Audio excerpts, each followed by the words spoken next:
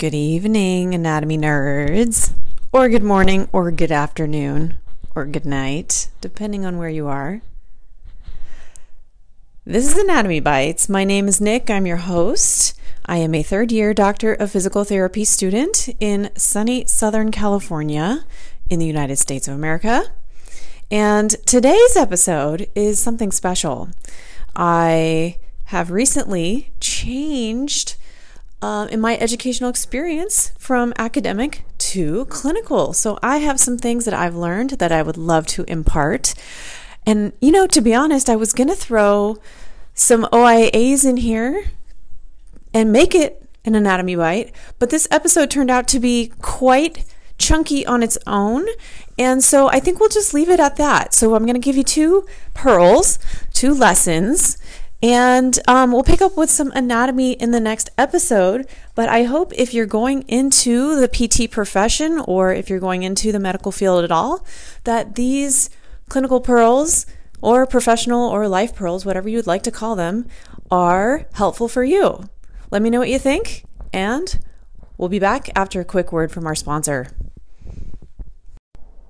All right, and the segment that you've been waiting for, lessons from the field. So if you've been listening for a while, you know that I'm in my third year of my Doctor of Physical Therapy program here in sunny Southern California. And at my school, that means that I've just started my first clinical rotation. So I've done my first 2 years, pretty much all didactic academic work, with the exception of a pro bono neuroclinic that we had in our second year.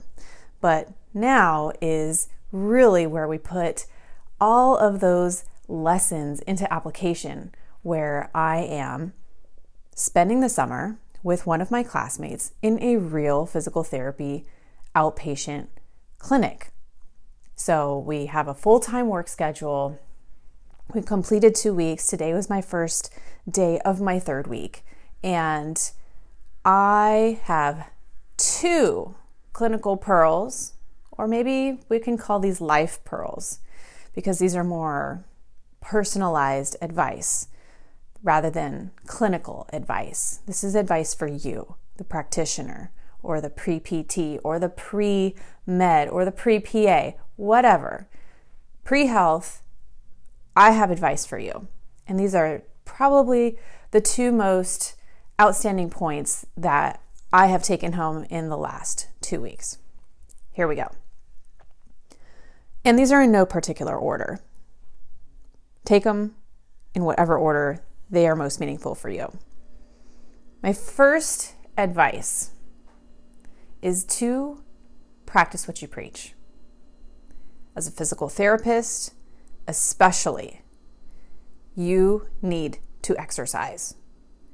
You need to lift weights, you need to work out, you need to be fit for your job. And this is not only to promote saliency for your patients and to garner more rapport and buy-in, because if they see that you are fit, they are more inspired. This is actually also for you as the PT.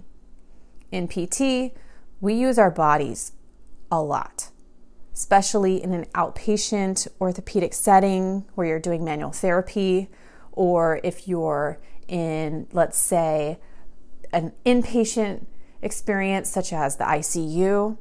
You need to be strong and you need to protect your body. And that means start lifting weights now. And do it with good mechanics. Get strong. I cannot recommend this enough. I am a small person for the most part. I'm 5'4", and I weigh in the ballpark of 125, 130 pounds. And I tell you this because I need to draw a comparison to some of the patients who I've been handling in the last 2 weeks. And I'll start by saying that my clinical instructor is probably about 6'3", maybe taller. I'm not quite sure. and he has big muscles. He's a big, strong guy, okay? And so naturally, he gets the patients who tend to be taller, bigger people. So they get assigned to my clinical instructor, my CI, and then I have to do the same application of manual therapy on the patient as my CI. And some of these patients have been well over 6 feet. Some of them probably well over 200, 250 pounds. And, you know, I have to provide the same level of care as my CI would. As far as, you know, obviously considering my experience level, but like, I need to provide the same application of forces. I need to hold the same limb, the same femur and tibia, and, you know, I need to support the same weight as my CI would be able to. And I also need to be able to support longer limbs and make adjustments that allow me to provide the same procedures. And so something I've learned in these last 2 weeks is that I need to get stronger. And it's not to say that I wasn't exercising before, but you know, with the pandemic, it's been difficult to maintain a normal routine, but especially because of grad school. In graduate school, we are just, you know, run over the rails with assignments and studying that really, if I have to reflect, if my conditioning has suffered at all in the last year, it's more so been because of grad school than the pandemic, because I have all the equipment in my garage. I purchased equipment secondhand early in the pandemic, and I've been riding my bike I've ridden my bike like over 2,000 miles in the last year. So it's not that I haven't been working out, but, you know, I haven't been lifting enough weights, and that is because I've been studying so much. And so if there's one thing that I could change about the last year of school, it would be that I was more consistent with my weightlifting routine, lifting more, lifting heavier with good mechanics, of course, building up to that, and also learning more dynamic exercises so that I could take those straight from my own practice and work them into the clinic. If you already have a background in personal training, you know, you have a little bit more of a level up than I do. But regardless, keep your physical condition in tip-top shape, because you're going to put a lot of mileage on your body in this profession, and you need to protect yourself. So you don't want to be, you know, wasting your body in the first few years of your career because you have these little aches and pains that, when, you know, exacerbated by poor mechanics or poor strength, you're not able to sustain your career. Protect yourself, invest in yourself from a career perspective academically, but also from a health perspective. Practice what you preach. And along with that goes with good nutrition and proper sleep, because this is all part of the package. You need to demonstrate to your patients how to be physically fit, and your fitness relies so much on what you put into your body and how you let it recover. So that is life pearl number 1. Life pearl number 2 is something that has been kicking around in my brain for a few years and became very apparent today. And this especially, I have to say, this especially goes for people living in the United States. And I'll explain why. Learn a second language. Clinical pearl, life pearl number 2, learn a second language. And if you're early in your studies, do it now. And the reason is this. Maybe this doesn't apply so much if you live in another part of the world where it's more customary to grow up learning multiple languages. But here in the United States, we tend to think of learning a second language as an accessory, an option, something that we don't have to do. And it's treated as such in our secondary education. So, maybe to graduate high school, you have to take like 1 or 2 basic introductory classes to graduate in, Spanish or Mandarin or French or whatever, or sign language, American Sign Language.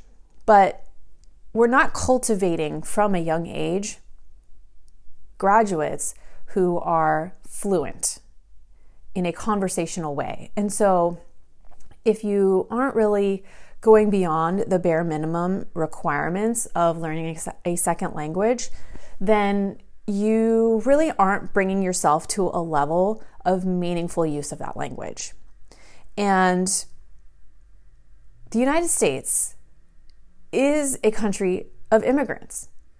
And from a humanistic perspective, why wouldn't you want to communicate with your fellow human? But also from a job security perspective, if you learn a second language, and this goes to any field, even if you're not in the medical field, but especially if you're in the medical field, if you learn a second language to a level that you are able to utilize it in a conversational way in your practice, you will never be out of a job.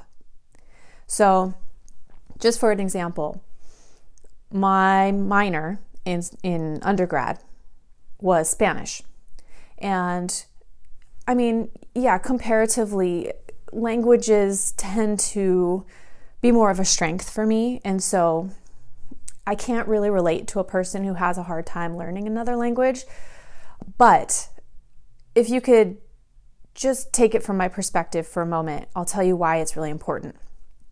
So I have spent many, many years studying Spanish, and I even was able to be fortunate enough to study abroad my 3rd year of university, and I studied in Barcelona, Spain.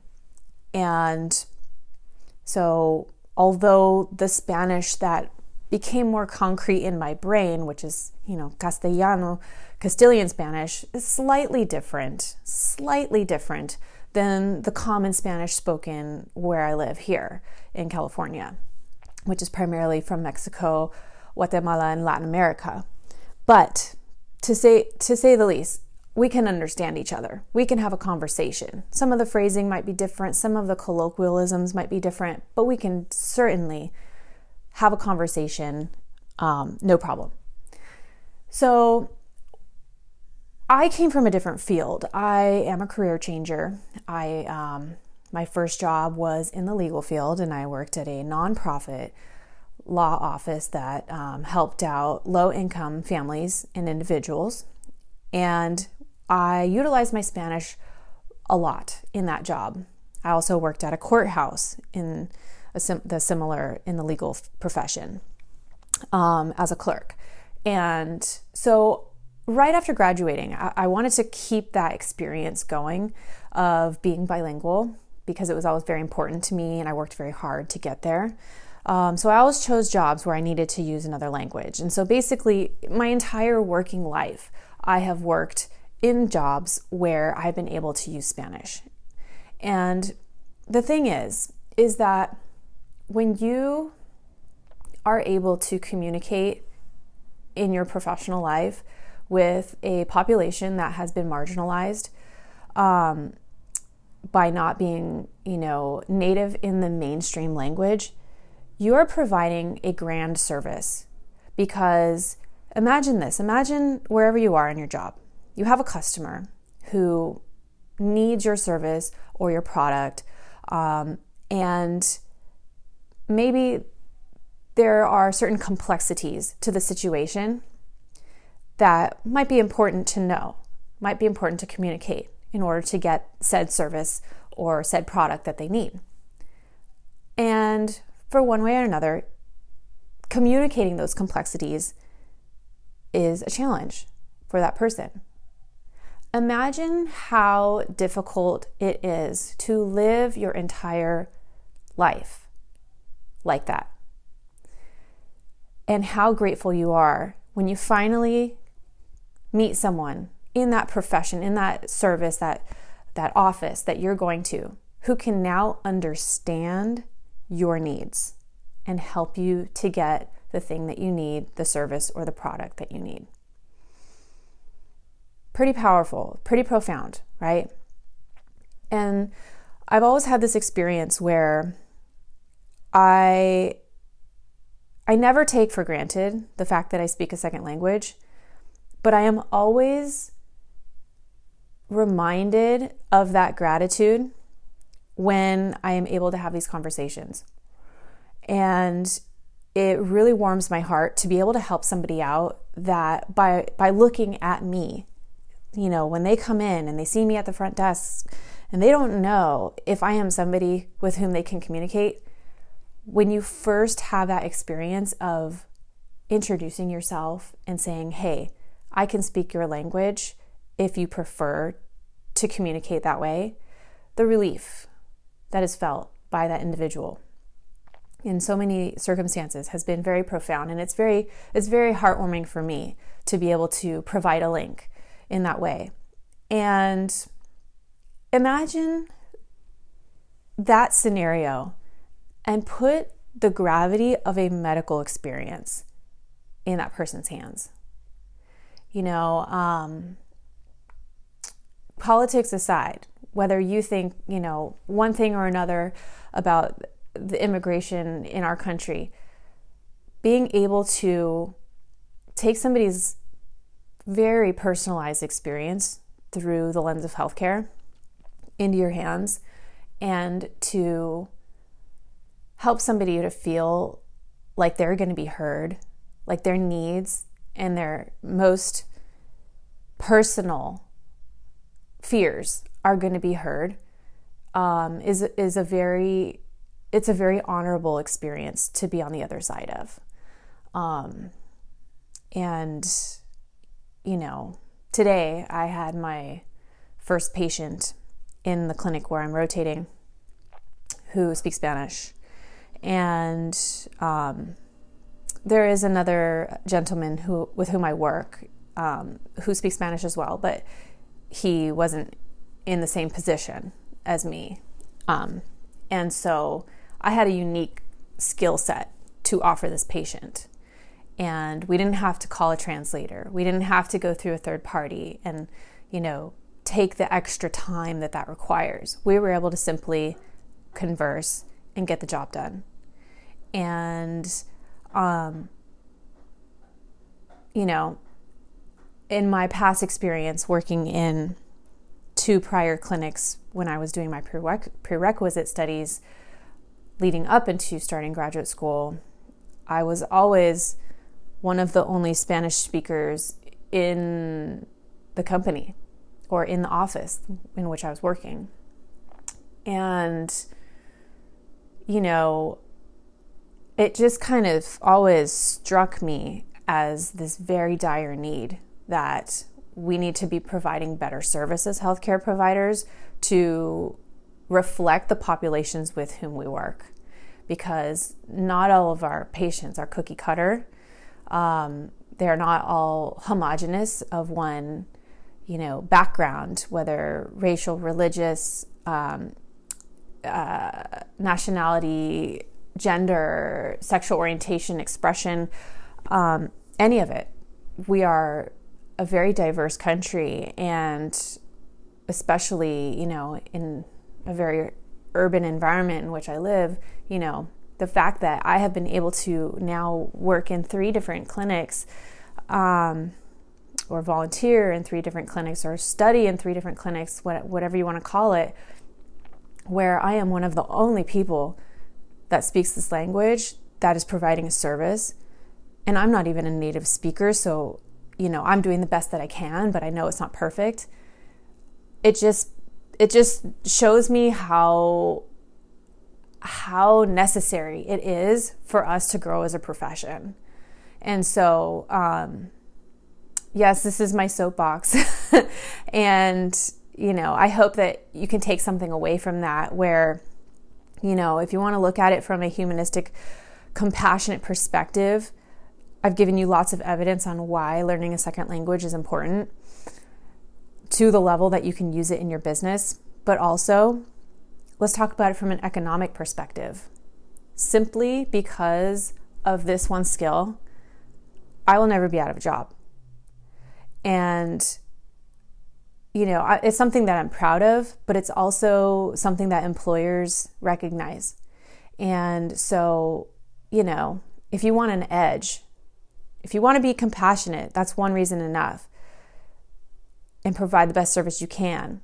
But also, if you want an edge in your profession and you want that thing on your resume that makes you different from the next person, learning second language will always, always, always make you incredibly more competitive in that job pursuit. So lots and lots of reasons to become proficient in, another language. And in my area, for me, that was Spanish.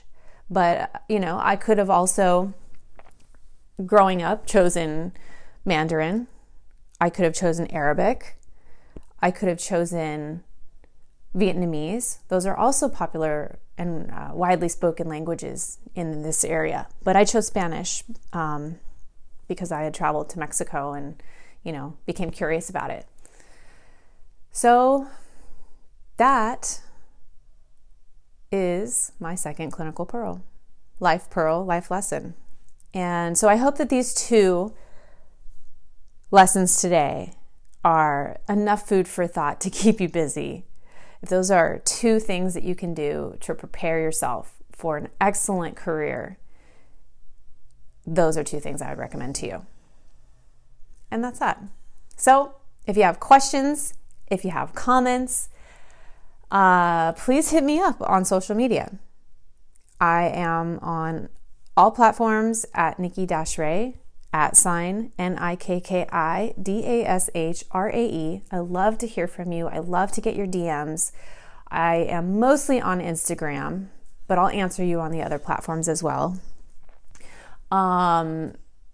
Let me know what you think. And as a follow-up to this discussion, I will say that something I've been thinking about, because I want to get better at Spanish all the time. It's not something that I am, I'm good at learning language, but I'm not around it in my home environment. So I always feel like there's opportunities to keep learning. And so I am thinking that I am going to start offering select episodes in Spanish as well, to widen our audience and also to improve my own vocabulary about anatomy. So if you're a Spanish speaker listening to this, let me know what you think about that. Would you like some of these episodes in Spanish? I found a great textbook. It's not the same resource, but it's, from what I see, very, very close to the one that I've been using. And so I think it would be a great resource, and I would love to just widen up the Anatomy Bites experience to as many people as I can. So let me know what you think. I thank you for listening, and I hope to hear from you soon. This has been Anatomy Bites. Take care. Bye-bye.